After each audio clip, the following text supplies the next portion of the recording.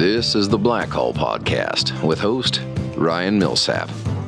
With a vision of how real estate could turn into movies and how movies could turn into money, Millsap set out to build the state's largest film complex. After checking that box, Millsap returned to his entrepreneurial roots, where real estate ventures, entertainment opportunities, nonprofit support, and golf course business deals rule the day.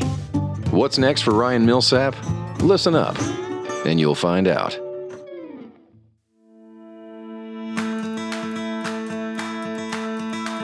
Today on the podcast, I've got world-famous drag racer Don Garlits.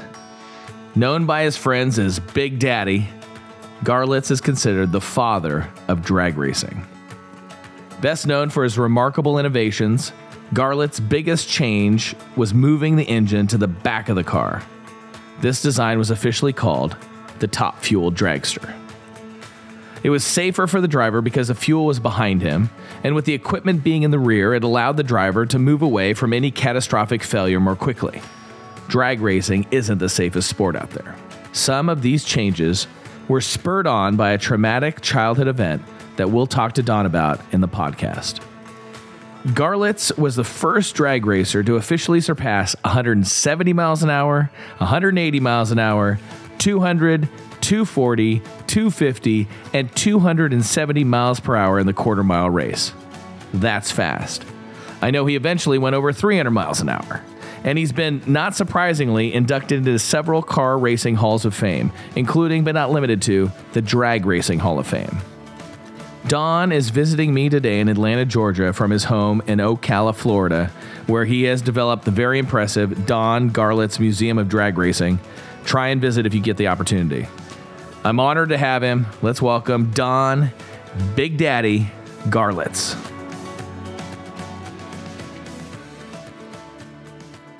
So where'd you guys come from today? Ocala. Oh, you did? You flew up? No, we drove up. Oh, you drove up. Was that 8 hours? It's like How long is that drive? 6 hours. 6 hours. Left this morning at 6. Good for you. I love It it. said 6 hours. And there was no they got here at T&Ds on the interstate. That was good. Good. Fantastic. 5. Yeah. It's like, so being a race car driver, he got here an hour early. I'm not shocked to hear that. Well, at 300 miles an hour, the drive's a lot faster.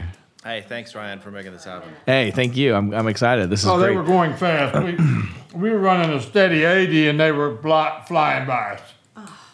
Yeah, 80 is slow. There's a lot of 100-mile-an-hour drivers these days. You know, they just don't care. I think the cops don't enforce laws as much as they used to. Like, the police used to enforce, like, they used to be so strict about speeding. It feels like they've gotten more loose. I'll tell you a little story. I was on the interstate in Florida, and we're in the fast lane, and it was bumper to bumper, and we're running 90. What to it? And the 3 cars up was a Florida Highway Patrol in that lane of cars. Yep.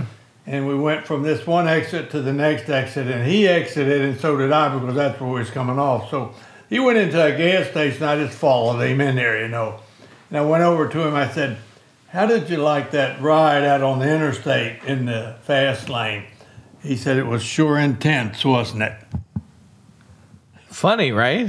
And I said, "There's no way to do anything about that, is there, sir?" He says, "No." He said, "I could cause a major pileup, kill people, and at the very least, I would block the intersection because the light flashing and the car stopped. It stops everybody. You know, That's they right. Just go to a crawl."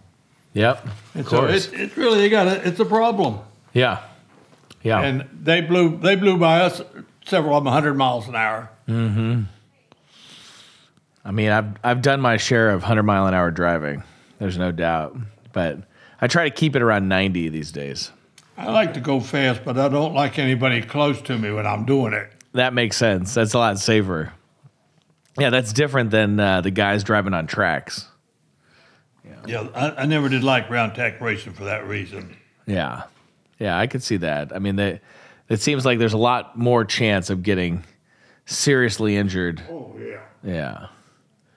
Yeah, because it's not just your driving and it's not just your car, but it's everybody else's car and everybody else is driving that puts you at risk. In drag racing, if you have a problem, it's your own fault. It's your own fault. Your mechanics, your work, your driving. Right. Although I've seen some drag racing videos where one of the cars skiers out into the other. Very rarely they do run into each other. Yeah, very rarely. I'm actually surprised that the big long top fuel dragsters with those little wheels in the front don't go in the wrong direction more often.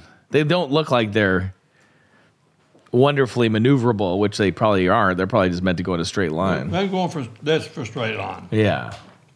Actually, Don was really big into moving the engine from the front to the back. Yeah.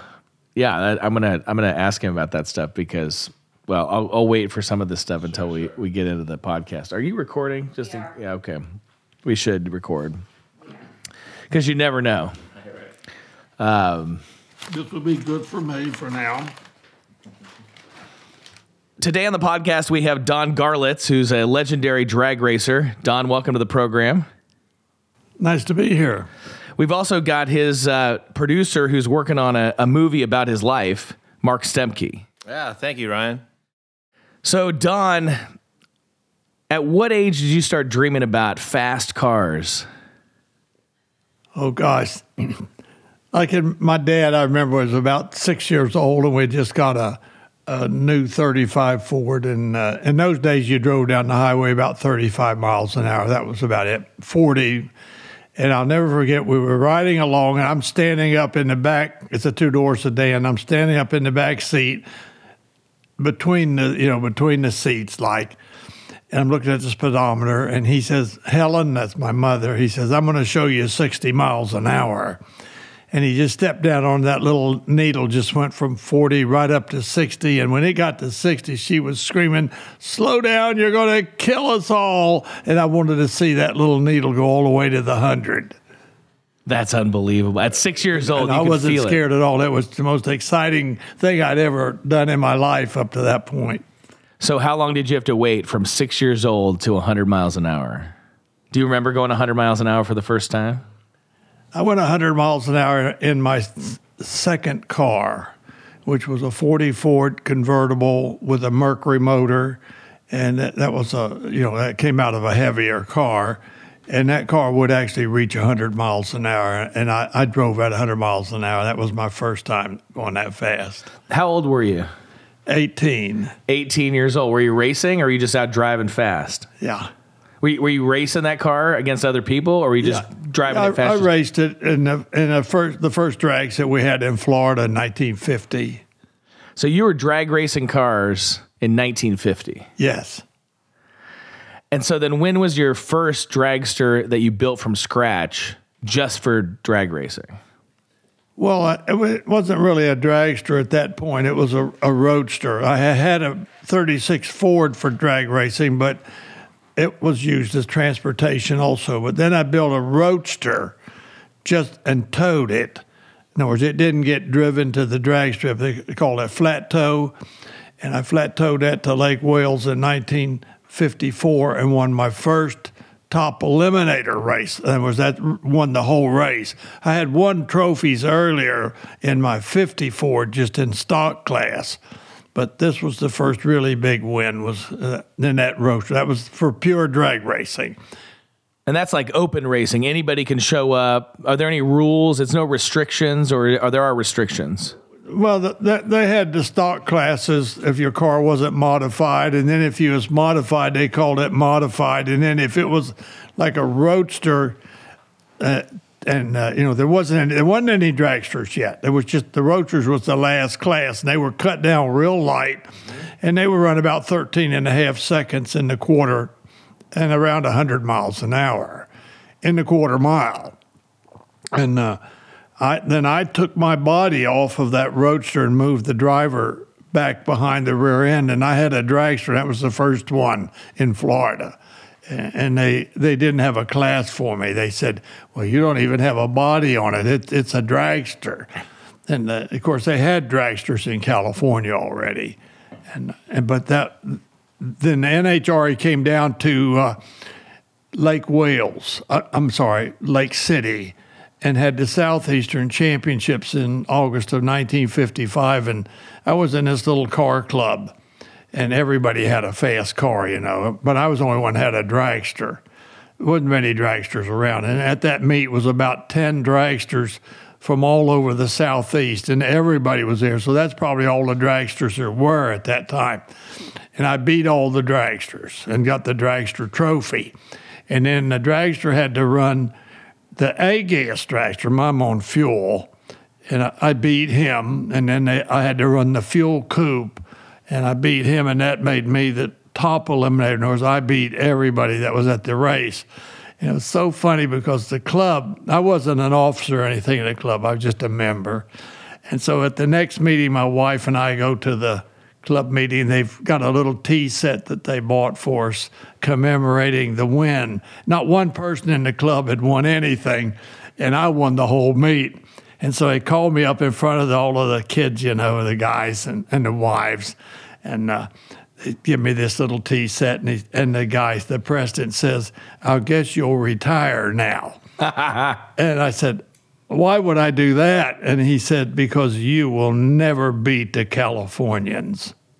Wow. And my wife was sitting in the back of the room, and she thought to herself, it looks like he said the magic words, because 2 years almost to the date from that meeting, in August of 1957, I went to Cordova with my Swamp Rat dragster, which was now a Chrysler-powered car, and beat the world champion from California, had never had a wheel put out in front of him. And it was Who was that? In Cordova at the World Series. But who was the guy that had never... Cook and Bedwell. They held the world record at 168.22 miles an hour, and they had never been outrun. And they had hired him to come back to this event for, in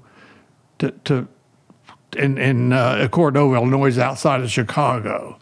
And everybody came to see him. I went to see him. I mean, I had his picture nailed up in my garage. He was my hero. And in the first round, they said, I had to race him.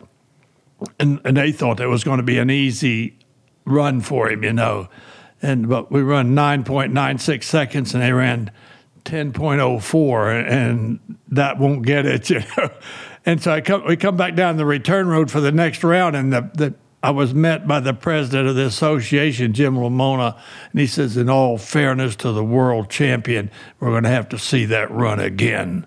Come on. Yeah, and so we ran him again and outran him again. Love that. And that really was good, because he couldn't say that it was just a fluke, And it gave me all kind of inspiration inside that I had done that.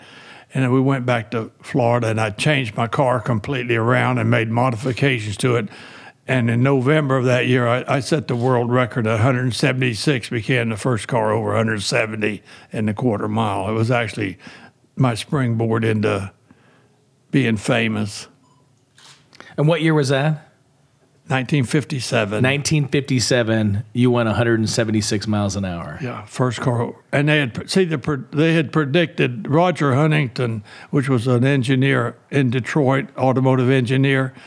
He did a lot of slide rule work, and this is long before computers, And he had predicted that 169 would be the absolute maximum that anybody would go in a quarter mile with rubber tires on pavement. And so for a long time, they didn't think that it was real, because, he had made that statement. But we went all over the country and went over 170 everywhere. And I'm going to have to turn my phone off. Yeah, no problem. It's off. Perfect. So this car that you drove 176 miles an hour in 1957, did you build it from the ground up and drive it? Built everything. It was built from junkyard parts. It had a 1931 Chevy frame rail, just the side rails. Then I built all the rest of the stuff. And it was a 115-inch wheelbase and had an automotive rear and an automotive transmission in it, and a 57 Chrysler Hemi, which became the standard of the industry. And that engine went for years until they had the 426 came out in 1964. And that car was modified into several different configurations over a period of about 6 years. And we have the original car the way it was. It eventually went 180 without a supercharger. And with the supercharger, it did reach 204 miles an hour. And I restored it. But when I restored it back to the 180 configuration, and then took it up to Bristol and went 182 to show them that it could go that fast. You still have that car? Oh, yes. I have all my cars. That's unbelievable. When was the last time that car raced or was run? It's been about 10 or 15 years now since I've run it. I took it on a tour in the 90s and went all over the country with it, making runs with it. And then the NHRA didn't like that so much because it's a little dangerous. The roll cage and everything is not like we have today, the safety. And but I never felt uncomfortable in it because without the supercharger. Now, I wouldn't drive it fast with a supercharger because that's how I got hurt so bad in 1959. What happened there? I was at Chester, South Carolina in an event, and I was trying to set the world record, and the supercharger exploded in the timing traps, and I had on just a leather jacket and no gloves, no face mask, and it was horrible. I got out of the car, the skin just fell off my hands like gloves onto the pavement, and I'd heard all these horrible stories, about everything, and about you didn't survive, and I didn't think I would, and it was kind of, my wife wasn't there, thank God, and I called her on the phone. They dialed the phone for me at the hospital, and I told her she should come up to Chester to the hospital. I'd had a little small fire in the pits, and I'd probably be there a couple of days, and I just wanted to be there with me, and she came up, and a nurse got her before she came in the room, and she said, if he makes it through the night, he may live. And she had no idea it was anything like that, so serious. And she come in the room and she was just flabbergasted. I was just burned to a crisp, And I was there about 6 weeks in intensive care, and my hands got worse and worse. And the doctor, he said, he come in one day, they're starting to get some red lines starting to come up my wrists. He just bandaged them up and put them in A&D ointment. And he came into my room one morning. He said, I'm going to have to take your hands off. And I said, why? He said, because you're going to get blood poisoning and you'll die. I said, without my hands, doctor, I would rather be dead. So he went to my wife, and he says, the man's delirious. We got to take his hands off. And he says he doesn't want them to take them off. He'd rather die. And my wife says, and bless her heart, she said, if my husband says he'd rather die, I'll go along with that. That's a good woman. And so the doctor said, you need to get him out of this hospital because I don't want him dying under my care. So my wife called the Tampa Municipal, which was is now Tampa General, and she talked to the hospital administrator, and he said, you can bring him here because we always respect the patient's wishes, and we'll keep him comfortable. So we got on a train and we rode to Tampa, and I walked into the ER, and this is unbelievable. I walked into the ER, and Dr. Cullen met me, and he unbandaged my hands, and they were just charred and just like this and horrible looking. And he took the little finger and he just straightened it right out, and the blood popped out of it. And he took the other one and straightened it out, and the blood popped out of it. And he said, get this man up to surgery. He's got good circulation. Wow. And 6 weeks I was in there, and the skin, he fixed it all back. He fixed my face and everything. And you have to excuse me, I'm sorry. It's a heck of a story. He finally come into the 6 weeks. He came into the room. He said, there's a couple little spots on your hand. If I kept here another couple of weeks, he'd probably heal. But he said, if you'll wear gloves, he says, it'll probably heal just fine in the field. And he says, I know you want to get back to work. And I said, thank you so much. What a legend. And this was such a wonderful doctor. And I'll go to my grave believing that God sent him to me. Clearly. He had done 5,000 pair of hands from Korea. Come on. From the tank burns. He was really experienced. Wow. I wonder if there's anybody even that experienced alive today. Right? Because, I mean, Probably not. I wouldn't think so. I mean, And here's the part that's just mind-boggling. The track had never paid the insurance for that event, and so there was no insurance.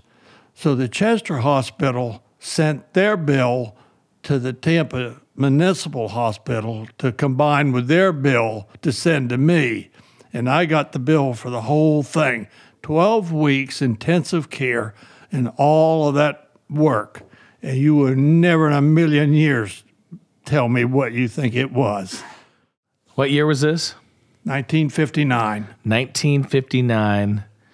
I'm going to guess that this miraculous doctor who was sent from heaven to take care of your hands probably wrote down a lot of the bill too. I'm guessing he charged you $1,000. It was more than that. It was $1,600. Wow. That was the total bill for both hospitals. It's incredible. And obviously they knew what they were doing. I mean, they couldn't do any better today. There's no chance. I mean, your hands look perfectly normal, like they've never been burnt to a look what crisp. I've done with them. And look, I have a museum just full of my work. I couldn't have done it without my hands. I mean, think about all of those hours of work that your hands were able to do post all those surgeries. What a gift. It is. It is. What's that doctor's name? Do you remember? Dr. Cullen. Dr. Cullen. And he's probably, is he not alive anymore? Oh, no, he'd be Long since passed a long time ago. What incredible when you run into people that have that kind of an impact on your life. But, to think just walk into the hospital off the street, now you go for a pre-op and you get they hadn't even got my name yet. They had no idea. You were coming totally from different. a doctor who said you were going to die. How amazing is that? You have one doctor says, if you keep these hands on, you're going to die. Yeah. You go into another hospital, and this doctor, who's clearly like more of a specialist in the area, says, oh, man's got circulation. Let's go take care of him. Yeah. Miraculous. It is. So you've lived this incredibly miraculous life. How did that change your life? How did that change your perspective? It just, it told me that this is what I should be doing because I got back and this young guy came and drove the car for me for a year while I got my hands got back in shape, and then I got back in the car and then I had all kind of ideas for new cars, and I built a better car than Swamp Rat 3, and went on to set more records. What were some of the ideas, like the transformative ideas? So Swamp Rat 1, do you remember some of the key ideas to Swamp Rat 1 that made it so? Oh, yeah. I know exactly what it was. Tell me. It was fuel delivery. We run on nitromethane. And in those days, it was a little half-inch pipe came out of the fuel tank through a fuel valve and into a fuel block, and then the hoses come out of the block and went to the carburetors.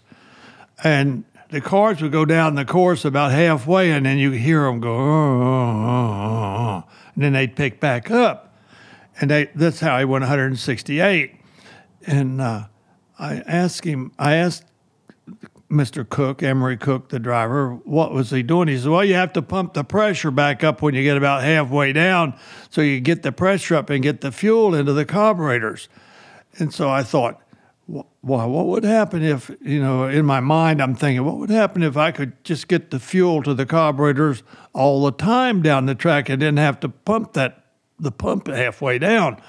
And so so I'm looking here, and and I was going to go to 8 carburetors. He were on 6. So here we had 6 lines coming out of this fuel block, 3 8s. Now I'm going to go to 8 lines. How am I going to feed 8 lines with a little half-inch hose coming from the fuel tank through a little half-inch valve? But that's all they sold. So I went down to the company that they sell gas valves, and I found this great big valve. It's a ball valve with a great big opening through the center.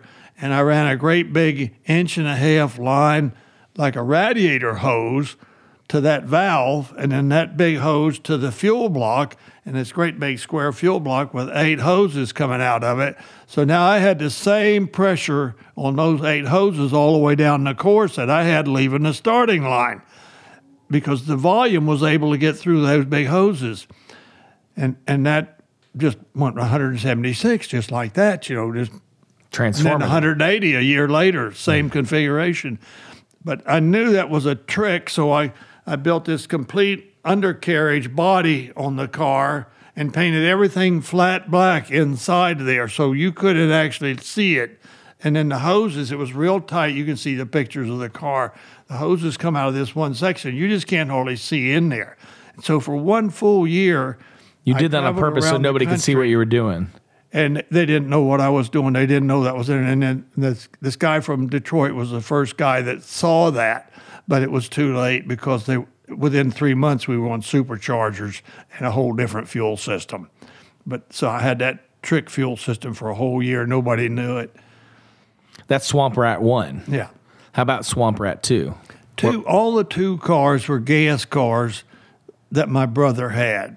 He had 5 gas cars, and he called them. And the reason he called it 2, it was like TOO. Ah, got it. Swamp Rat 2. Yeah. The Swamp Rat name came from this guy from Detroit. He put an ad in Drag News, and it said, "It's no wonder they call you the Swamp Rat. You're in this sport for what you can get. You don't care who you hurt, just as long as you make a buck out of it." And I got real mad about it. But there was a guy making a little movie about drag racing hanging around the shop, and he says, "That's a neat name, Swamp Rat, because, see, rats don't really live in swamps. It's too wet for them, And so he had his artist draw this little Swamp Rat mouse thing with a checkered flag, and that became our trademark, and I use it to this day. And so my brother says so I put Swamp Rat 1 on a car, and my brother said, "Well, I'm a Swamp Rat 2." So we painted Swamp Rat 2 on his car. So my next car was 3. Swamp Rat 3. Okay, so what about Swamp Rat 3 made the difference? We got away from the automotive chassis, and I was the first guy that built a chrome moly tubing frame for lightweight and better strength. And so there was 3 Swamp Rat 3s, and they all had the chrome moly tubing and a little longer wheelbase. And of course, we're always getting making the engines better. And we got away from the transmissions. They were all high gear. And those cars was the first in the 7s, and also really almost got officially over 200. They went 199 miles an hour real time. There was 2 different kind of clocks back in those days. The Crondex, which were the accepted clocks for NHRA, and then a cheaper clock, which they bought out of Chicago, called a Fosdick timer, and they weren't near as accurate. And that's how the 204 was achieved by the Swamp Rat 1 was on Fosdick timers. So we're really a little dubious about that time. Okay, so what comes after Swamp Rat 3? Swamp Rat 4? 4, and that was a gas car. In 1961, I went to work for Chrysler, and they had me come up there and wanted me to do some R&R for them, and they gave me a Dodge, what they called a drag pack car. It was a Max Wedge car. They had come out with that new engine. It got away from the Hemi, and they gave me this car to work. And then they also wanted me to build an engine, a gasoline engine, and go to the U.S. Nationals and compete, because the NHR had banned nitromethane for several years. And so the Dodge wanted me to be there at the Nationals in 1962. So we put this car together. We called it Swamp Rat 4, gasoline car. And we went to Indy. And that's where the Big Daddy name came from. I go up there, and I'm 30 years old, and I got my 2 little toddlers with me. But the gas guys were all sportsman cars mostly. The professionals ran the nitromethane, and there were several other organizations still running nitromethane at the time. But I'm there on gas, and it wasn't doing too good because I didn't know much about gasoline. My brother was the gasoline guy, but he was home running the shop, and I'm here running his car. He should have been out there running it, but I was the one hired by Chrysler. I had the name, and so they're starting to make fun of me, and they said, "Oh, there's Daddy over there with his little kids up there trying to compete with us, but he's gotten too old." Now, I'm 30 years old, right? And of course, they're in their early 20s, and so now even the announcer's starting to say it. I'm coming up to the line. I was having lots of trouble with everything. Sometimes it wouldn't even make a run. And the announcer would say, "Here comes Daddy. Let's see what he's going to do this time. Oh, too bad, Daddy. Go back and try it again." And it's just everybody's having a laugh, And Connie Coletta came over to me, was a good friend of mine, a dear friend. And in those days, we didn't have any crews or nothing. It was just me and my wife and the two kids, and him and his wife and his kid. And Coletta says to me, "Would you make a run in my car and let me hear it run?" He says, "It's got a funny little sound down there, and I can't tell what it is. I need to hear it from outside the car." And in those days, there was no licenses. You could just jump in anybody's car you wanted to. So he was my buddy. I jumped in his car and zinged down through there and set the world record on gas because he was 100 pounds heavier than me. I took 100 pounds out of his car, and of course it went faster immediately, and it was a Hemi car, not like the wedge car that I had. And so the announcer says, "Well, we're going to have to call him Big Daddy from now on. He just set the world record." And incidentally, I have that car in my museum too. I purchased it when they got through with it. I bought it for the museum.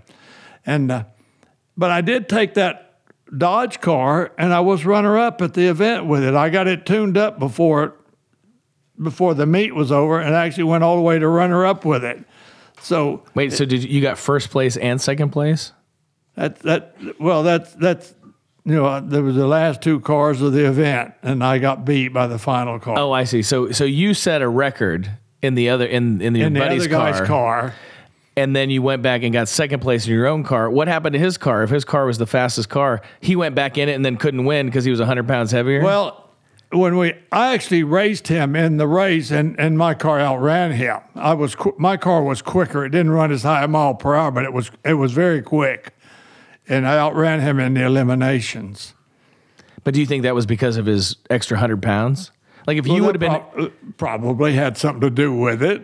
Well, and the driver. What amount of impact does the driver have on a drag race? A lot. He has a lot of impact because it's a short race. It doesn't last long, so the reaction time is very serious. And so a guy with good reaction time can usually win. And today they're only 3.5 seconds, so you can imagine how serious the reaction time is. But it was serious then too. And of course, in those days, the weight was serious because they weighed the cars. They didn't weigh the drivers. Today, the drivers weighed with the car so that you can only be so light. So that weight is not a factor anymore because all the cars weigh the same. And if the driver's too light, they have to put the weight in the car. Just there's no advantage. There's no advantage. It's like a horse. Yeah. Do they do that with jockeys? I don't think I realized that. Do they, when they weigh in the jockeys, do they make all the jockeys and horses, saddle, everything weigh the same? Yeah, remember they'd get on the scales and the guy, there's so many pieces of lead in the saddle bag. Right. To make it the same, yeah. I don't think I ever put those pieces together before right now, that they were weighing the jockeys in order to make all the jockeys and the gear weigh the exact same on every single horse. Yeah. And they started doing that with racing in the 60s? The 70s. That was when Shirley Muldowney came in. She was 100 pounds. She only weighed like 90 pounds. And so she had a definite weight advantage. And the guys complained so bitterly about it. And they wouldn't, if she hadn't started winning races, they wouldn't have said nothing, but she was really good. And so she started winning races, and the guys really complained bitterly, so that the following year, NHRA said the weight will be determined by the driver sitting in the car. So let's go back to the 60s. Who were your biggest, like your competitors, where you're going head to head, where you feel like that the biggest rivalries of the 60s for you? Chris Karamazini's out of Chicago. Then Seto Pastorian out of Detroit. Don Perdome out of California. These were the top fuel cars that I had to compete with. Tommy Ivo, he was another well-known car. But the Perdome and Karamazini's, these were the really fast fuel cars. Pastorian had a real bad wreck in 1960, and then he was gone. He didn't come back. It didn't kill him, but he had a silver plate put in his arm, and the doctor told him he better never drive again or he'd lose his arm. But he was a tough guy. So that Don Perdome car had an engine in the front. Yeah, these are all slingshots. And that car I've seen up close. I had two wonderful business partners, Evan Meyer and Dusan Milicic. Now, their fathers, Dusan's father was Vel Milicic, and he had Vel's Parnelli Jones Racing, but they were oval racers and road racers. But then Evan's father, Bruce Meyer, is a huge car collector in California, and he has Don Perdome's dragster in his collection, in his museum. Okay, is that the collection up to the Super Snake? Is that the dragster? That's the guy that's up around Monterey. Well, he's taken a lot of cars up to Monterey, but his main museum is in Beverly Hills. Okay, that may be another Snake car then. Okay. The one up in Monterey, the big museum in Monterey, the guy up there that has that's the overhead cam car from the Snake, the Super Snake car. I mean, look, I was looking at this earlier because I wanted to try to remember exactly how it looked. And it looks like this right here. That's the Greer Black and Perdome car. That was Snake's first big winning car. Yeah. That's when he actually drove for Keith Black and Greer. He didn't own that car. Later, he owned his own cars. That's a world famous car right there. That's a world famous car. Yeah. There were a bunch of years this car was unstoppable, right? I think we're one of the few cars with Swamp Rat 3 that ever outran it. I love this. Do you remember when it was? We only raced, I think, one time. Okay. At Long Beach. At Long Beach? Yeah. Long Beach had a drag strip? Yeah. Where was that? Down there by the harbor. That's gone now. It's all there, but they don't have the drag strips and all there, but they don't. It's all closed. It's all closed. The people got it closed up. Wow. Okay, so the 60s, you have a lot of competition, but you're going head to head with all these guys, and Swamp Rat 3 is winning a lot. Yes. Swamp Rat 4, when is that? That was the gayest car. That was just 1 year, and then I went right to 5. Which was a fuel car, and I went out to California in '63 and won the NHRA Winter Nationals. That was the first race that they brought back nitromethane, and I won the event. Why'd they get rid of nitromethane? It was silly, because when Cook and Bedwell went 166 at Lyons, it scared them, and they thought that was just a little too fast for these cars to be running. They were used to cars around 150. It was a big deal when the car went 150 miles an hour. It was the Bustle Bomb, the twin engine car, and they thought, well, we're getting pretty close to as fast as they can go, and then the Bedwell and them come out went 166, and they says, oh my God, how are we going to deal with this? And so Mickey Thompson was part of the deal that they all sat down, and he ran the Long Beach at the time, says, we just need to ban nitromethane. But that wasn't a good idea because there was these other associations, the American Hot Rod Association, California, the DRI, in Chester, South Carolina, where I got hurt, the International Hot Rod Association, International Timing Association, and they continued to run nitro. So the nitro cars just went to the other associations. They didn't want it. It was fun. We loved nitromethane. We didn't want to give it up.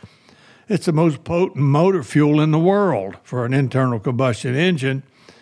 And so, but they struggled along with that for several years. And in 1963, they said, we're going to have a test race. So the Winter Nationals had an 8-car field for nitromethane. But they tried to emphasize the gas, make the gas the big deal. But you can't do that. I mean, when the cars are going so much faster and the noise and the smell, the people just love the fuel. So the following year in 64, it was nitromethane at all the national events, which was only like 3 events: the Spring Nationals, the Winter Nationals, and the Nationals. And so how are you guys doing now that you're back to nitromethane? How the cars doing? How are you competing? What are the big milestones? Are you winning national championships? Well, they didn't have a national championship yet. There was no thing about points and racing all the races. You just won the national event, and that was all there was to it. So the AHRA was the same way, but the AHRA was the first ones that decided to have a series. They called it the Grand American Series of Professional Drag Racing. And so they actually put together their event, like 10 events for a whole year, and you competed to these events, and the guy that won the most events, that gave you the most points, became the world champion. I won that 10 times for the AHRA because I had a head start on the NHRA because they were gas, for a while. But then the NHRA brought their first big one was in 1975 that they had the world championship, and I won that one. That was an interesting race too because I was a big AHRA guy, obviously, and always supported them. In other words, I didn't support NHRA when they had the gas, only went to the one race. So in 1975, they announced they were going to have a $25,000 purse for the world champion of all the 10 races. And so the final race was the World Finals at Ontario, California. And I came into that race, I was 400 points down, and it was almost impossibility. It was mechanically possible for me to win the race, but I had to set the low ET, it had to be a record. I had to set the top speed, it had to be a record, and I had to win the race. And so I was working for Goodyear at the time too. I got Goodyear into drag racing. And I went to the company and told them, you need to get into drag racing because there's a lot of money to be made here. And they weren't paying much attention to it, So they went to a couple of races with me and said, there is some money to be made. So I worked with Goodyear real close with the tire development. So at the U.S. Nationals in 75, I would go down to the big tire trailer and look at all the tires, and they'd have me look at them, and I could pick out some of the ones I wanted for myself before anybody got to even see the tires. And How much difference is there between tires? Well, there's a lot. For some reason, when they come out of the mold, they are different heights from the cord layout. Not anymore, but this was in the beginning when there was still things to be figured out about the racing tires, the wrinkle walls, And so they would air them up. They had a special device they could air them up on without mounting them on rims. And here was a set was 36 inches tall. And all the rest were 34 and a half to 35. I said, set those tires aside. I'm taking them with me back to Florida. So I took them to Florida, and I won that race too, by the way, the 75 Nationals. And I carried these tires. And you did all the things you needed. You set the speed record. You won the race. But now we're getting to the Ontario race. Yeah, but okay. They made up a race because I was winning. They hated it. They made up a race in Seattle, Washington, at the track out there, and put it right on top of the IHRA World Finals. And I was booked at the World Finals to race. I mean, it was a big contract with me with the IHRA. It's a 10-race series, and I got 10,000 a race to show up. So they knew I wasn't going to be breaking. Plus, I don't break contracts. So they knew I would be there. But Gary Beck, which was trailing me in the points at the IHRA, he didn't get paid like that. So they made this race up in Seattle, and Gary Beck broke his contract with IHRA and went to Seattle, and that's how he got the 400 points ahead of me. So I had these special tires, and I had taken them back to Florida, and I'd pumped them up and left them pumped up, and they'd got even bigger over this period of several months waiting for the World Finals. So I carried those out there to California with me, and I built this special engine because I knew that those tires would need more power. We couldn't do it with a gear. See, there was no gear ratios. I already had 340s special made, and most everybody else had 354 ratio gears, which is what were normal. But I had special gears made, and it was very expensive to have gears made. But now here, these tires would even give me a taller gear. So I knew I was going to have a special motor. So I built this special motor and had that in the trailer, and I go out to California, and I make a run with these tires, and it sets low ET. It was like a 671, but Gary Beck meant 669, and that was a record. But it's who has the record when the race is over. And so he had a 71 behind it, so his 69 was backed up. But I had a 71, and then I went 249.30, which would back up, and that was the record at the time. So in other words, I made a run exactly the same as the record, which would be a nice backup for like a 250. And then I had the 571, which would be a backup for something below Gary Beck. So we headed back to the hotel, and I told my wife, I said, the stage is set. I'm going to put the big engine in for tomorrow. So I put the big engine in, and it rained that morning, and it didn't look like it was going to do anything. And I saw the sun peek out, and I said, oh, it's going to dry up. So we got the car out of the trailer. As soon as I got out of the trailer, everybody else got out of the trailer, you know. We warmed it up, and we go up to the starting line with it, and all my racing friends knew what was going on, and they were so nice to me. I couldn't believe it. We would flip for lane choice in those days for the qualifying lane, and every one of them would just give me whatever lane I wanted. They said, take whatever lane you want, Don. And so here it is. They had just blown up in this left lane, and we flipped the coins, and I lost the toss. And I said, I got this special engine in my car. I really need that good lane. And the guy, my good friend, he says, Don, he says, this is the last qualifying attempt. You're in the show. He says, I'm not in the show. This is my last chance to get in the show. I said, I understand. So we fired them up on the rollers, and we went up there. And I looked at it, it was just white as this, the black. They put so much rice ash down, you know. And I made my burnout, and I backed up, and there wasn't anybody in the other lane. So I looked at the starter, and he says, the guy broke. And I said, I want to go over there. Mm-hmm. And so he calls the control tower, and they say, no, he's got to run that lane right there. And I went up there, I pulled up there, I'll never forget it. And I didn't stage, I just took a good look at it, and I says, God, should I shut this thing off? And I said, well, we're going to go into the elimination tomorrow. Maybe I'll just stand on it on this new motor, and the moment that I feel the tires slip, I'll back off of it. But I'll at least get a start on this motor for the race tomorrow, because it's going to be the last qualifying attempt. And I stepped down on that thing, and the front end come up about like that, and I mean, it was on a run, and it wouldn't come down. The front end wouldn't come down.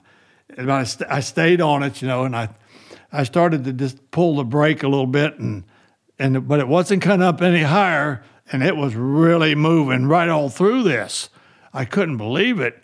It wasn't spinning at all. And it come out of the rice ash where the white was, and I'm on the black pavement now, and the front end settled down, and the wheels had never turned on the front of that car yet. And when it hit, it was like a Piper Cub landing, and the two little rooster tails of smoke come off the front tires, and that baby was on one. Went 250.69, 5.63 seconds. I had the speed record, but I went too quick for the ET. In other words, my 71 did not back up the 63, so I'm going to have to make another run in the race a little better than 71 to get the 63 backed up. So what does that mean, backed up? Like you have to have two runs that are close enough together? Two runs within 1% of each other. Because otherwise 1%. They say it was an anomaly. They don't do that anymore. If you make the run, it's a record. It's a record. But it used to be they didn't want you to have... In those days, the timing equipment sometimes did funny things. It's more accurate now. So anyway, in the eliminations, it's so funny about the backup run. It's the second round. And I never run good in the first round. I always have my car a little soft because you never know about the track. And a lot of guys throw the race away by spinning the tires in the first round. So always make the first run just a little soft to make sure that I get down there. So the second run, you make a good run. So I'm up against the Kentucky Moonshine car, which is a really fast car out of Kentucky. These are some rough boys from down there, and they don't call them Kentucky Moonshiners for nothing. And the guy comes over that drives the car, big tough guy, and he says, "What do you want us to do, Big Daddy?" I said, "What are you talking about?" He says, "We know what they're trying to do to you here. We want you to win this race. Shall we lose fire on the rollers, or you want us to red light, or just shut the motor off? What would you like us to do?" And I said, Dale Funk was his name. I said, "Dale, I don't know what you've ever heard about me, but I've never thrown a race." I said, "I want the best car to win." And his tears rolled out this man's eyes. And he said, "Big Daddy, that's why you're my hero. Robert, put the nitro in it. The old man wants to race." And they put the nitro in it, and we ran the fastest side-by-side in the history of the sport. I went 565, and they went 571, and my 65 backed up the 63. And the next round, Gary Beck got outrun, and I was the world champion. That's a great story. Yeah. And that's 19, that's 75? My most exciting race. Is that 1975? 1975 World Finals, Ontario, California. Ontario, California. A lot of great drag races. The record stood for 7 years. 7 years before somebody beat a 5.63? In the museum with the unrestored car that did it. They sent me the clocks from the tower. That's great. Yeah. How big's this museum you have? I mean, Ryan, you need to go down there and see it for sure. You know, it's beautiful. He's got all the cars. He has all the cars that are put in, that he's collected over the years, that he actually went back and I have other people's cars too, but I've kept all of mine. Well, the museum is probably, I'd say, Don, what would you say on the... 30 acres. The museum stretches over 30 acres? How many square feet under roof? Fields. We have 65,000 square foot of buildings. That's what I was wondering. 65,000 square foot of building. Started with 15. Well, listen, I mean, I've seen beautiful 8,000 square foot museums, so 65,000 square feet of cars is a lot of cars. It's amazing. That is fantastic. Okay, so this is 1975. What happens next? What comes after 1975? Well, I boycotted the NHRA in 76 and wouldn't run for them. Why? Because they tried to cheat me like that. They took points away from me during the year and everything. It was awful, so I boycotted them for a year. Just ran for IHRA. And then, but then in 77, I came back and went back to run for them. And how'd 77 go? 77 wasn't too good. I was experimenting with the Donovan aluminum engine. I won some races. I still won the AHRA championship, but I didn't win the NHRA. In 78, I won the U.S. Nationals with that Donovan engine. And the runner-up was the Kelly Brown, he had a Donovan too, and it was so funny. The guys all made a joke. They said, Brown was 1 and Garlits was 2, but nobody brought a 392. They liked the 426. They were better. They were stronger motors. You know, Dodge built that engine to, I should say Chrysler, built it to go 500 miles full throttle. And they wanted to make as much horsepower on the last lap as it did on the first lap. And the only way you can do that, the engine has to be extremely strong so it holds all its integrity. And so because of that configuration, we were able to really lean on that motor hard. Today, that configuration makes 11,500 horse for a few moments. And that's the only reason, because it was built so strong back in the 63 and 64 when they were developing it. Are you saying that motor still runs today? Like there's still guys running that same motor? Yeah, the Top Fuel and Funny cars still run that configuration. They do. They don't make them anymore. They make their own. Yeah, sure, but that configuration. You could take the heads off of a 1964 Dodge Hemi and bolt right on John Force's Funny car. Is that right? Yeah, the bolt pattern, you put the crank in there, everything. It's the same configuration. And how fast were those cars? Did I hear you in 1975 say 250 miles an hour? That doesn't seem right. Is that today? No, 1975 when you won it at 5.63 it would be seconds. 7 years before they reached 250. 7 years before. So you guys were racing at what? How many miles an hour were you hitting to get to? They were running between 245 and 249. That was the highest they would go back then. And that was only on once in a while. But we're talking 1975. Yeah. Okay. So, but then it took 7 years to get that last 10 miles an hour. Or whatever to get to 250. Well, by 7 years from 1975, they finally broke the record, and they went 252 miles an hour. 252, because you set the record. Under the 563. Because you went over 250 for the first time, or no? Yeah. How fast did you go in 1975? 250.69. That's what I thought. That's what I thought you said. Okay, so and you did go 7 years for them to reach that for somebody else. Yeah. Okay, that's what I was. Okay, now I'm understanding. Yeah, I went home and took the motor out of the car and hit it. Is that right? Yeah, because I didn't want anybody to know how to do that because it was hard on the motor. In other words, if you had that motor like that, it's going to cost you a lot to race. I mean, you're going to go faster, but you're going to pay for it. And I had to make my money. I had to make a living racing. And I did a lot of match racing. I didn't want to have to be putting new motors in all the time. So I just put that motor under the bench and covered it up and told the guys in the shop, don't bother that motor. Don't talk about it. What's match racing? Well, I would be hired by some little drag strip somewhere, 2 out of 3 to race Shirley or the Greek or Tommy Ivo.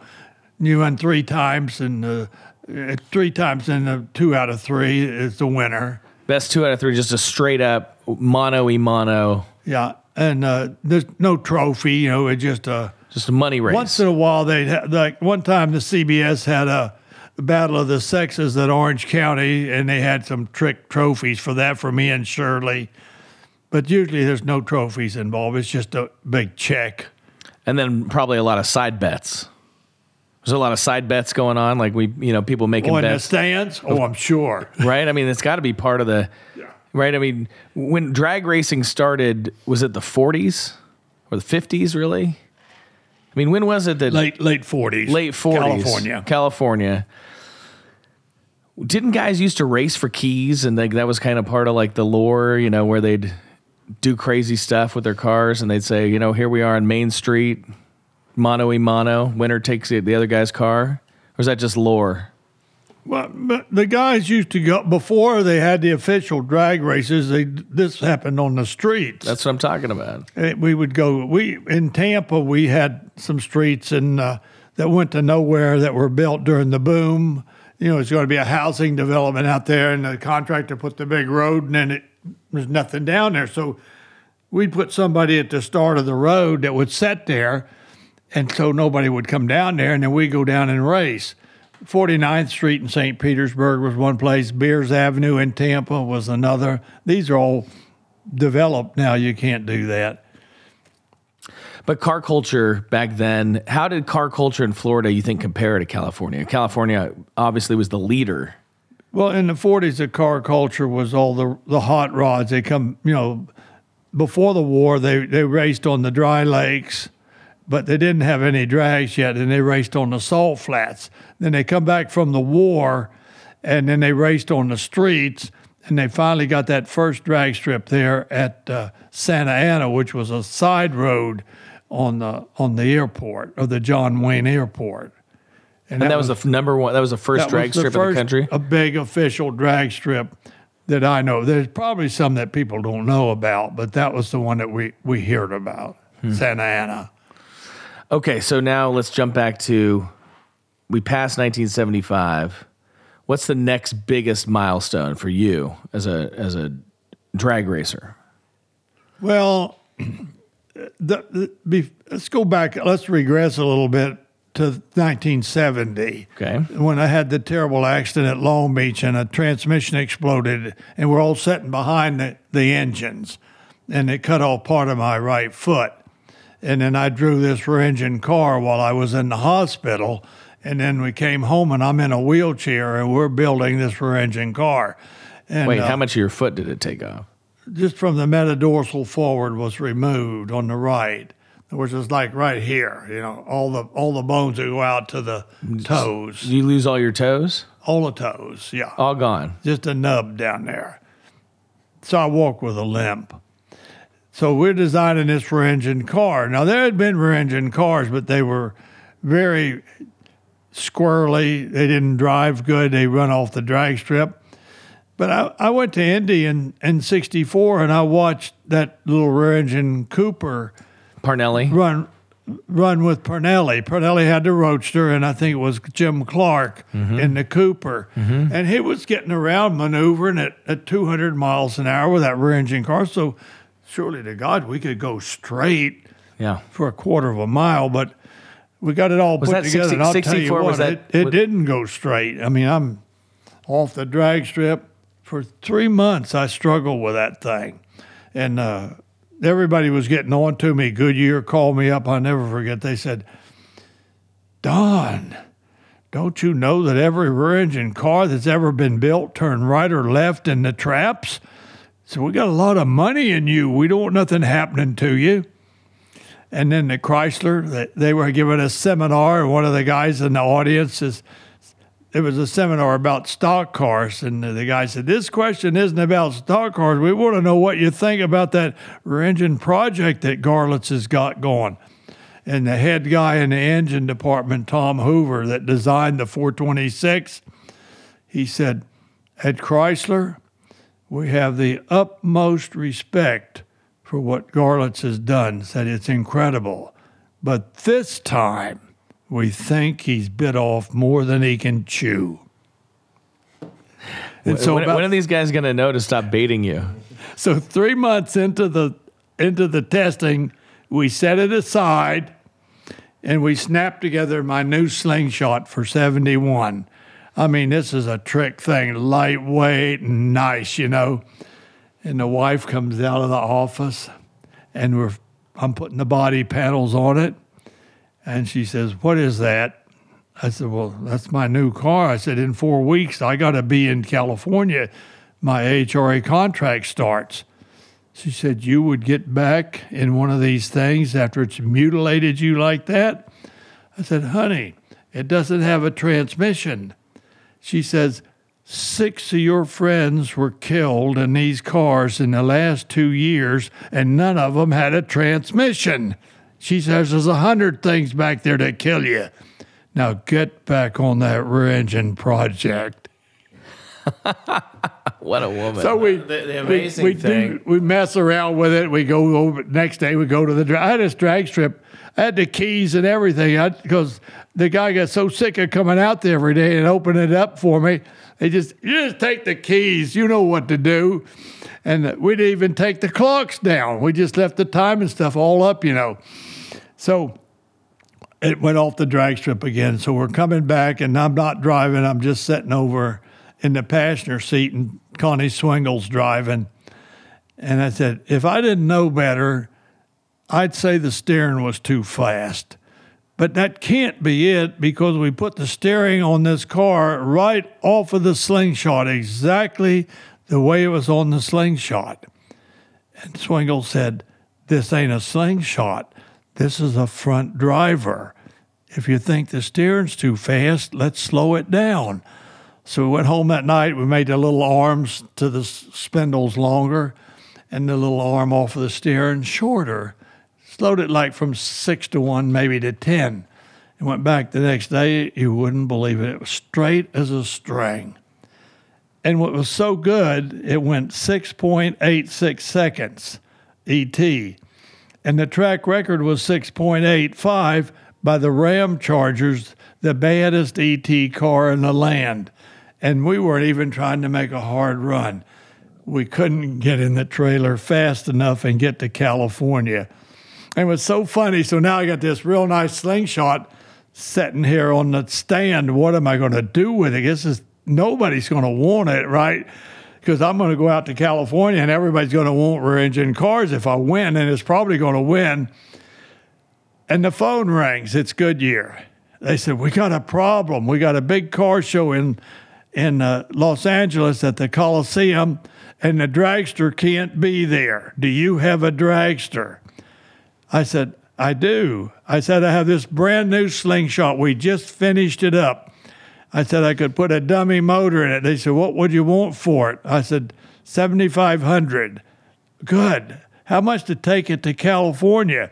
I said, another $2,500.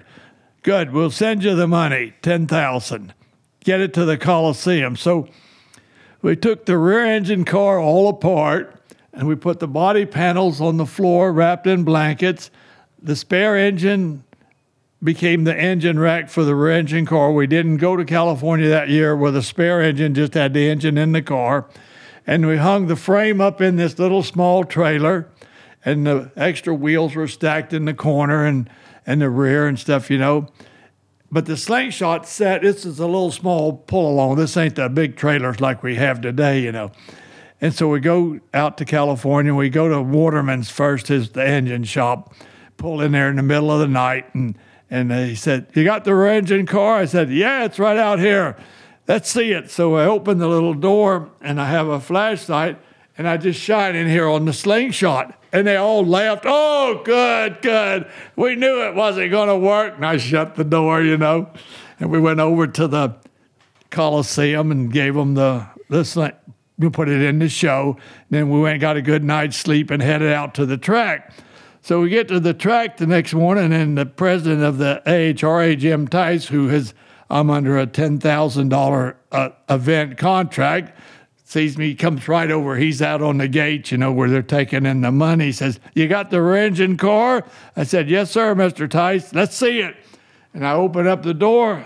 He said, where is it? I said, that's the frame right there, and the body panels are wrapped in those blankets, the engine's in the rack, and there's the rear and the two tires over there. And I mean, he got mad. He said, this is the Grand American Series of professional drag racing, and you bring this crap out here to race? I explained to him that, you know, we bought the slingshot and we're going to put it together. He said, you put it together right out here so at least when the people come in here, they'll see the sign on the side of your trailer. And the race is a half a mile down the road to the track, but the gate's way out here. So we're out here at the gate putting it together, and all the racers come in. And I'll never forget Perdome. He come in, he walked around this thing and looked at it. He said, well, that's one way to get publicity. In other words, if you can't race anymore, just do something crazy, right?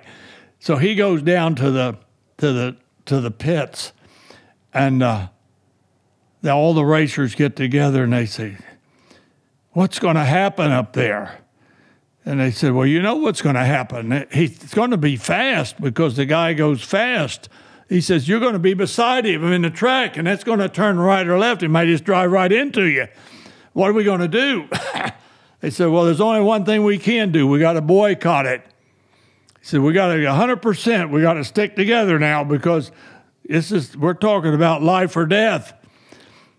If he races, we don't race. Now, they can't run this race with him. They got to have us. Okay, let's go talk to Mr. Hart. That was the track manager, Pappy Hart.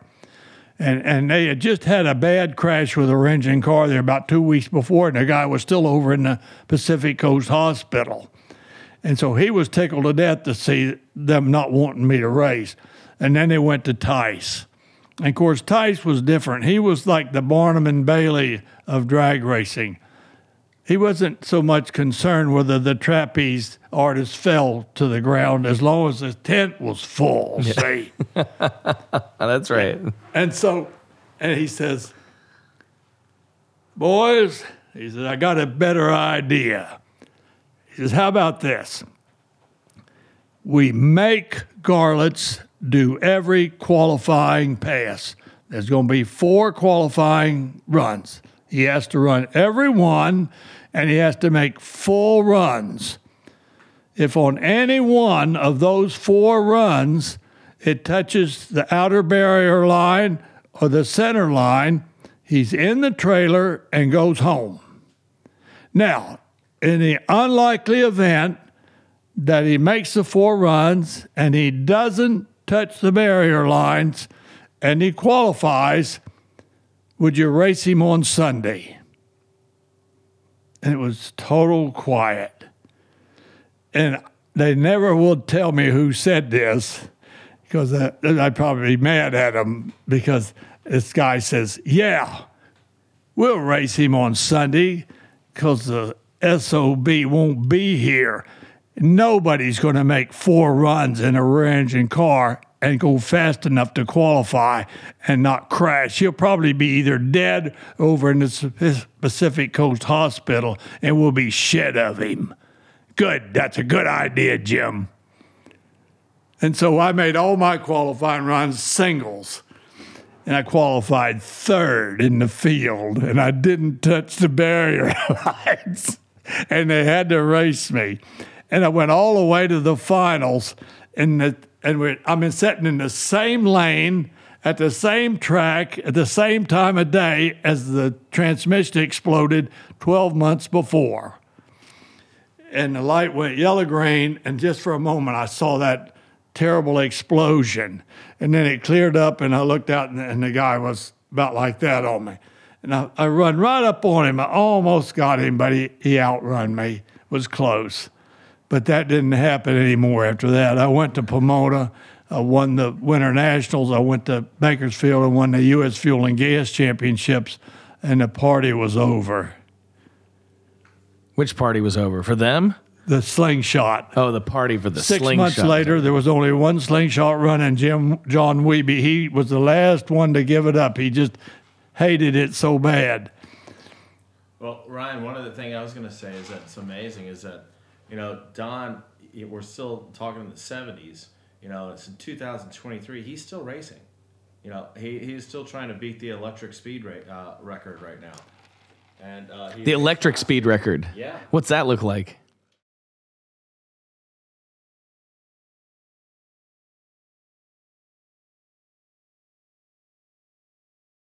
So wait, so you're building a drag car, a dragster that will be electric?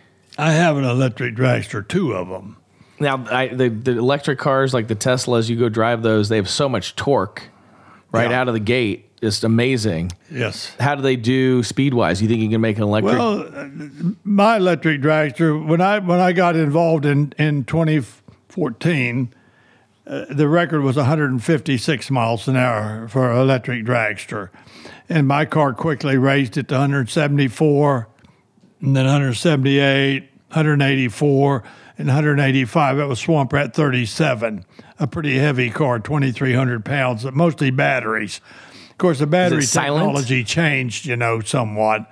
And so I built a new car, which weighed in at 1,500 pounds, and I raised that record then quickly to 189 on a practice run, low voltage, and I went to make the next run, which I thought would be over 200, and it broke a hub.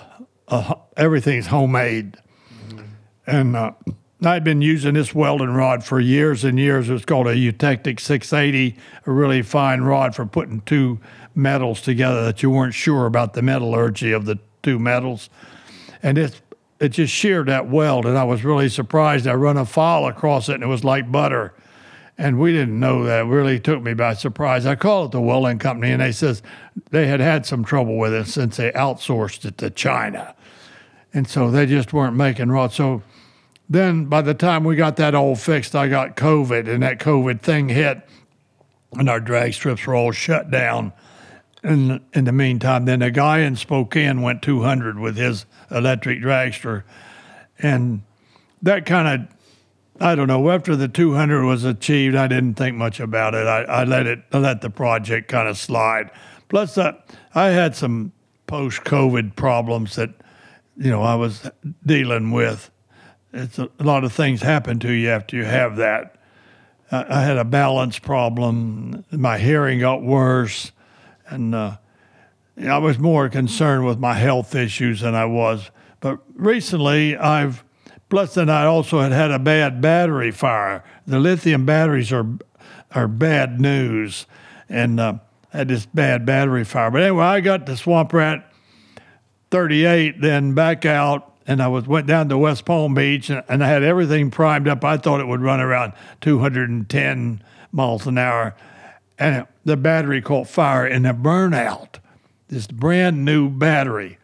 And they had a hard time dealing with it on the track, and that just really got me upset.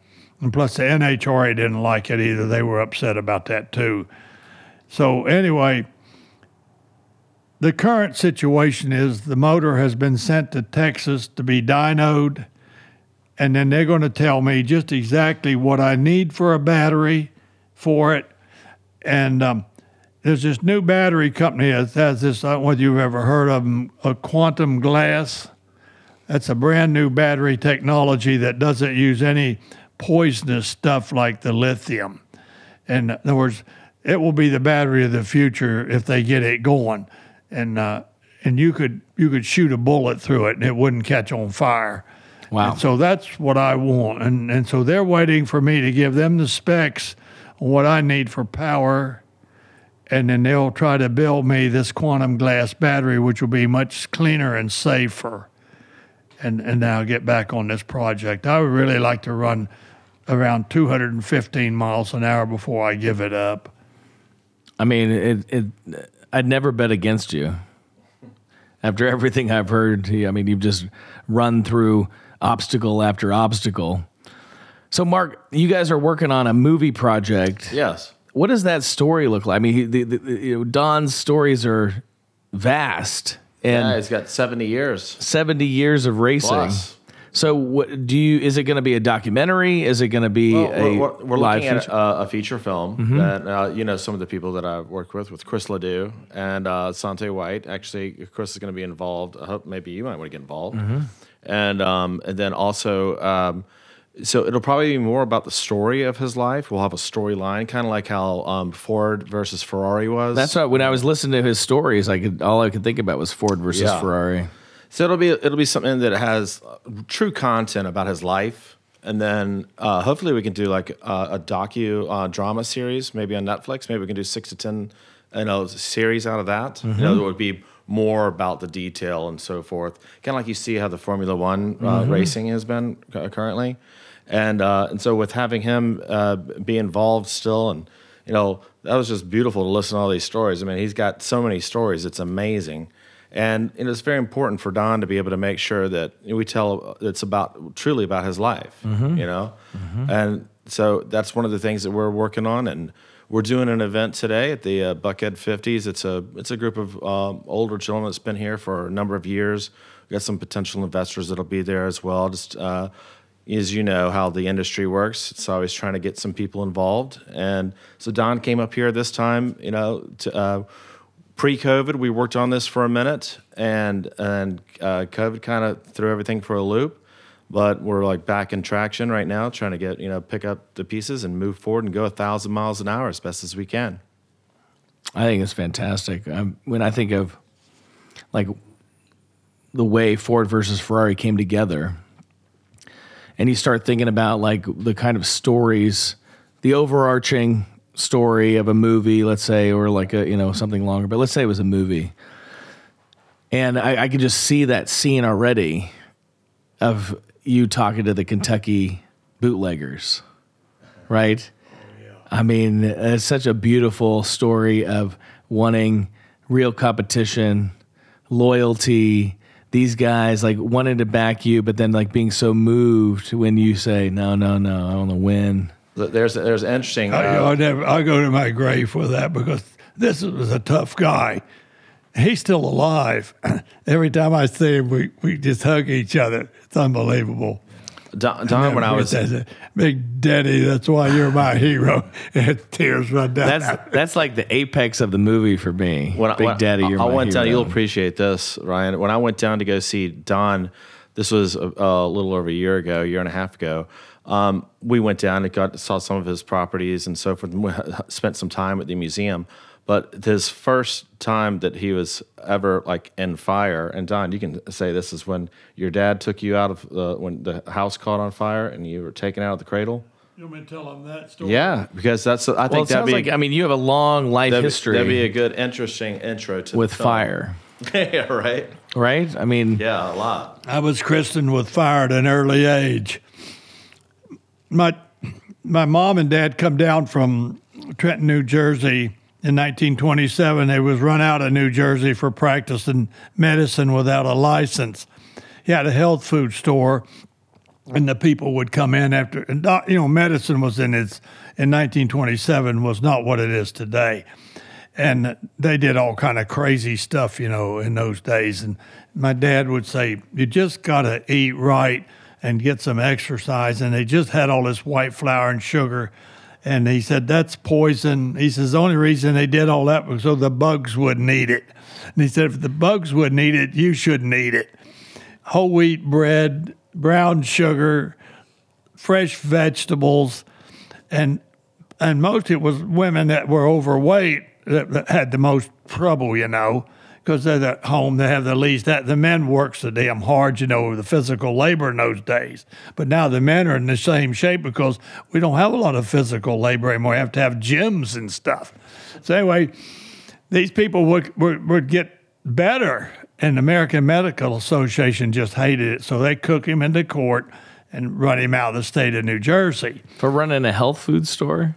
Yeah, practicing medicine without a license. The judge says to my father, says, you can't tell a person to take a drink of water without a medical degree. Wow. And so my dad had heard that Florida was kind of open country, like no law west of the Pecos, deal. And it was just dirt roads and all down there at the time. And so Mom and him drove down, and they sold a health food store, got a lot of money for it, and came down with a nice bundle of cash, and we were buying up property, and they bought a nice home on Bayshore Boulevard, and that's where I was born. And this in 29, the stock market failed, but that didn't affect down in Florida. The banks and all were still okay, but in 32, the banks failed. And my dad goes over to the bank to get some money in Lakeland, and his big board's nailed across the door, and a little note on it said, we went to the Cayman Islands with the money, whatever was left in the bank. See? Wow. And my dad never recovered from that. He hated banks till the day he died. And so anyway, they had one little piece of property that was on this bottom land in Fisher Farms off of the Falkenberg Road, which the Interstate 75 goes through that property now. And they had a guy living in this little one-room cabin, him and his wife, and they were like sharecropping it. And my dad he was going to sell the vegetables and all out of there in his health food store, and they lost all that. So my dad and Mom drive out there, and they said, we got to move in here with you. This is the only place we got to go. And, of course, there was a big fight about that, and had the little baby with them, So here was two couples, young couples, living in a one-room cabin with a little baby, and you can imagine the turmoil that caused. And of course, my dad wanted them to leave, because he owned the property. And the guy didn't want to leave because where was he going to go? It was hard times for everybody. So my dad was running his peddling route selling the vegetables, taking them into town to the nice section of town. And he come home this one afternoon, and my mom was down in the garden, and he went down there where she's at, and she says, "Be nice. They're up there packing. They're gonna leave." And so he just stay right here and leave them alone. And so they see the Model T drive out the front of the property and down the dirt road, and the smoke starts billowing out of the windows. They'd poured kerosene all around in the house and set it on fire and went out the front door. And the baby in there in the crib, that's me. So Mom and Dad, my mother sees the smoke, and she says, "Oh my God, the baby!" And boy, they bolt for the house. And my mom was quite a bit younger than my dad. She was 20 and he was like 38. And she outran him to the back door, and she grabs the back door, and they had latched it. It had a little deadbolt on the inside, and she pulled it. She couldn't get it open. And my dad, he was really good on his thinking. He had been a Westinghouse engineer. He was on the team that invented the electric iron and the electric fan. But he left Westinghouse because of health reasons, that Pittsburgh wasn't fit to live in those days. And he knew there wasn't any time to struggle with that door, and they probably latched it anyway. So he ran around the front, and by the time he got to the front door, it was just flames, a wall of flames. He ran right through that and into the crib right in there, and it had mosquito netting all over the crib, and they said that the net was already catching on fire and falling down into my face.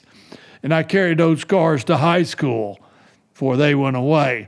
And he grabbed me up, and he had on a World War I wool jacket. And he wrapped me in that jacket and ran back through the flames at the front door and burned all the hair off of him, burned him seriously, and tossed the bundle to my mother. And she immediately unwrapped it, laid me on the ground, and then beat the flames out on his clothes with the jacket.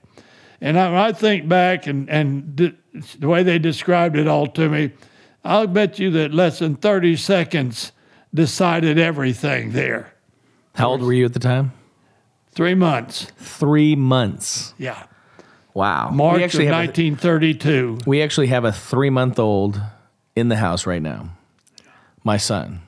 3 months. He's going to be 3 months on April 18th, which is, I don't know, what are the limit? That's in a week. So in a week, he'll be 3 months. So I know exactly what a 3-month-old looks like. Helpless. And so your dad gets you out of there. And if it's not for 30 seconds of decision making. Yeah, if he'd have went to that back door and tried to get it with Mom, he'd have never made it in the front. He'd made it went in, but he'd have never got out. So we're kind of looking at the intro of the film of showing that, as Don is being young, a baby, first time in fire, all these, crazy accidents on driving the vehicles, blowing up, and all that kind of stuff. So it'll kind of segue, but it's a very interesting intro, to how his life began, always with fire to a degree. Well, I'm imagining, fire throughout the film, right? Because you have the fire billowing out of these giant engines. I mean, when you go to these drag races, it's just... these little houses were just pine wood, and they were seasoned. And I mean, they were just like a tinder box. Mm-hmm. Exactly right. So what happened to the other people? Like they obviously set this on fire. They put the can was right there because empty. They'd taken the can from the kerosene stove and dumped it all in the house and set it on fire. Right, but did anybody hunt them down? They should have went to jail, 100%. But they never got them. They never got them. It was a different era. People did wild things, got away with it. But they didn't have any way of tracking people in those days. They could just go down the street and change their name.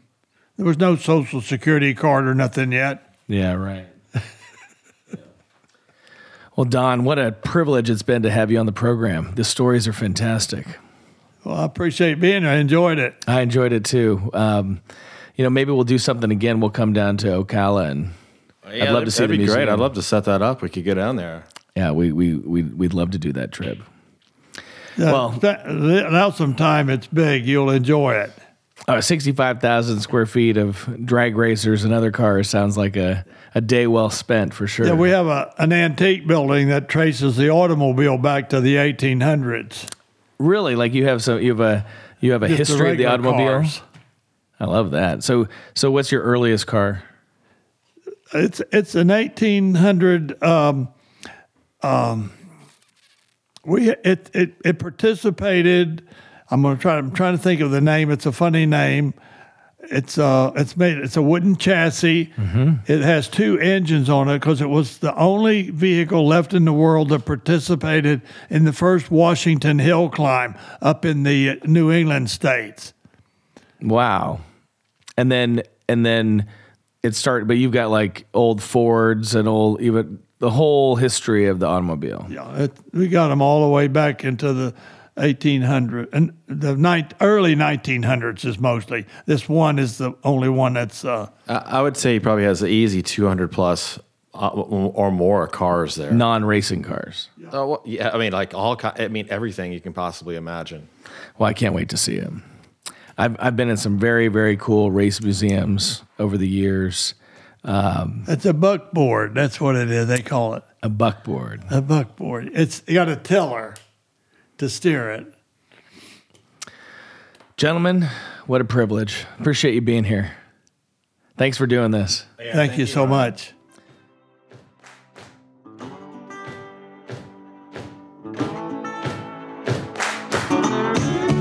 This has been the Black Hall Podcast.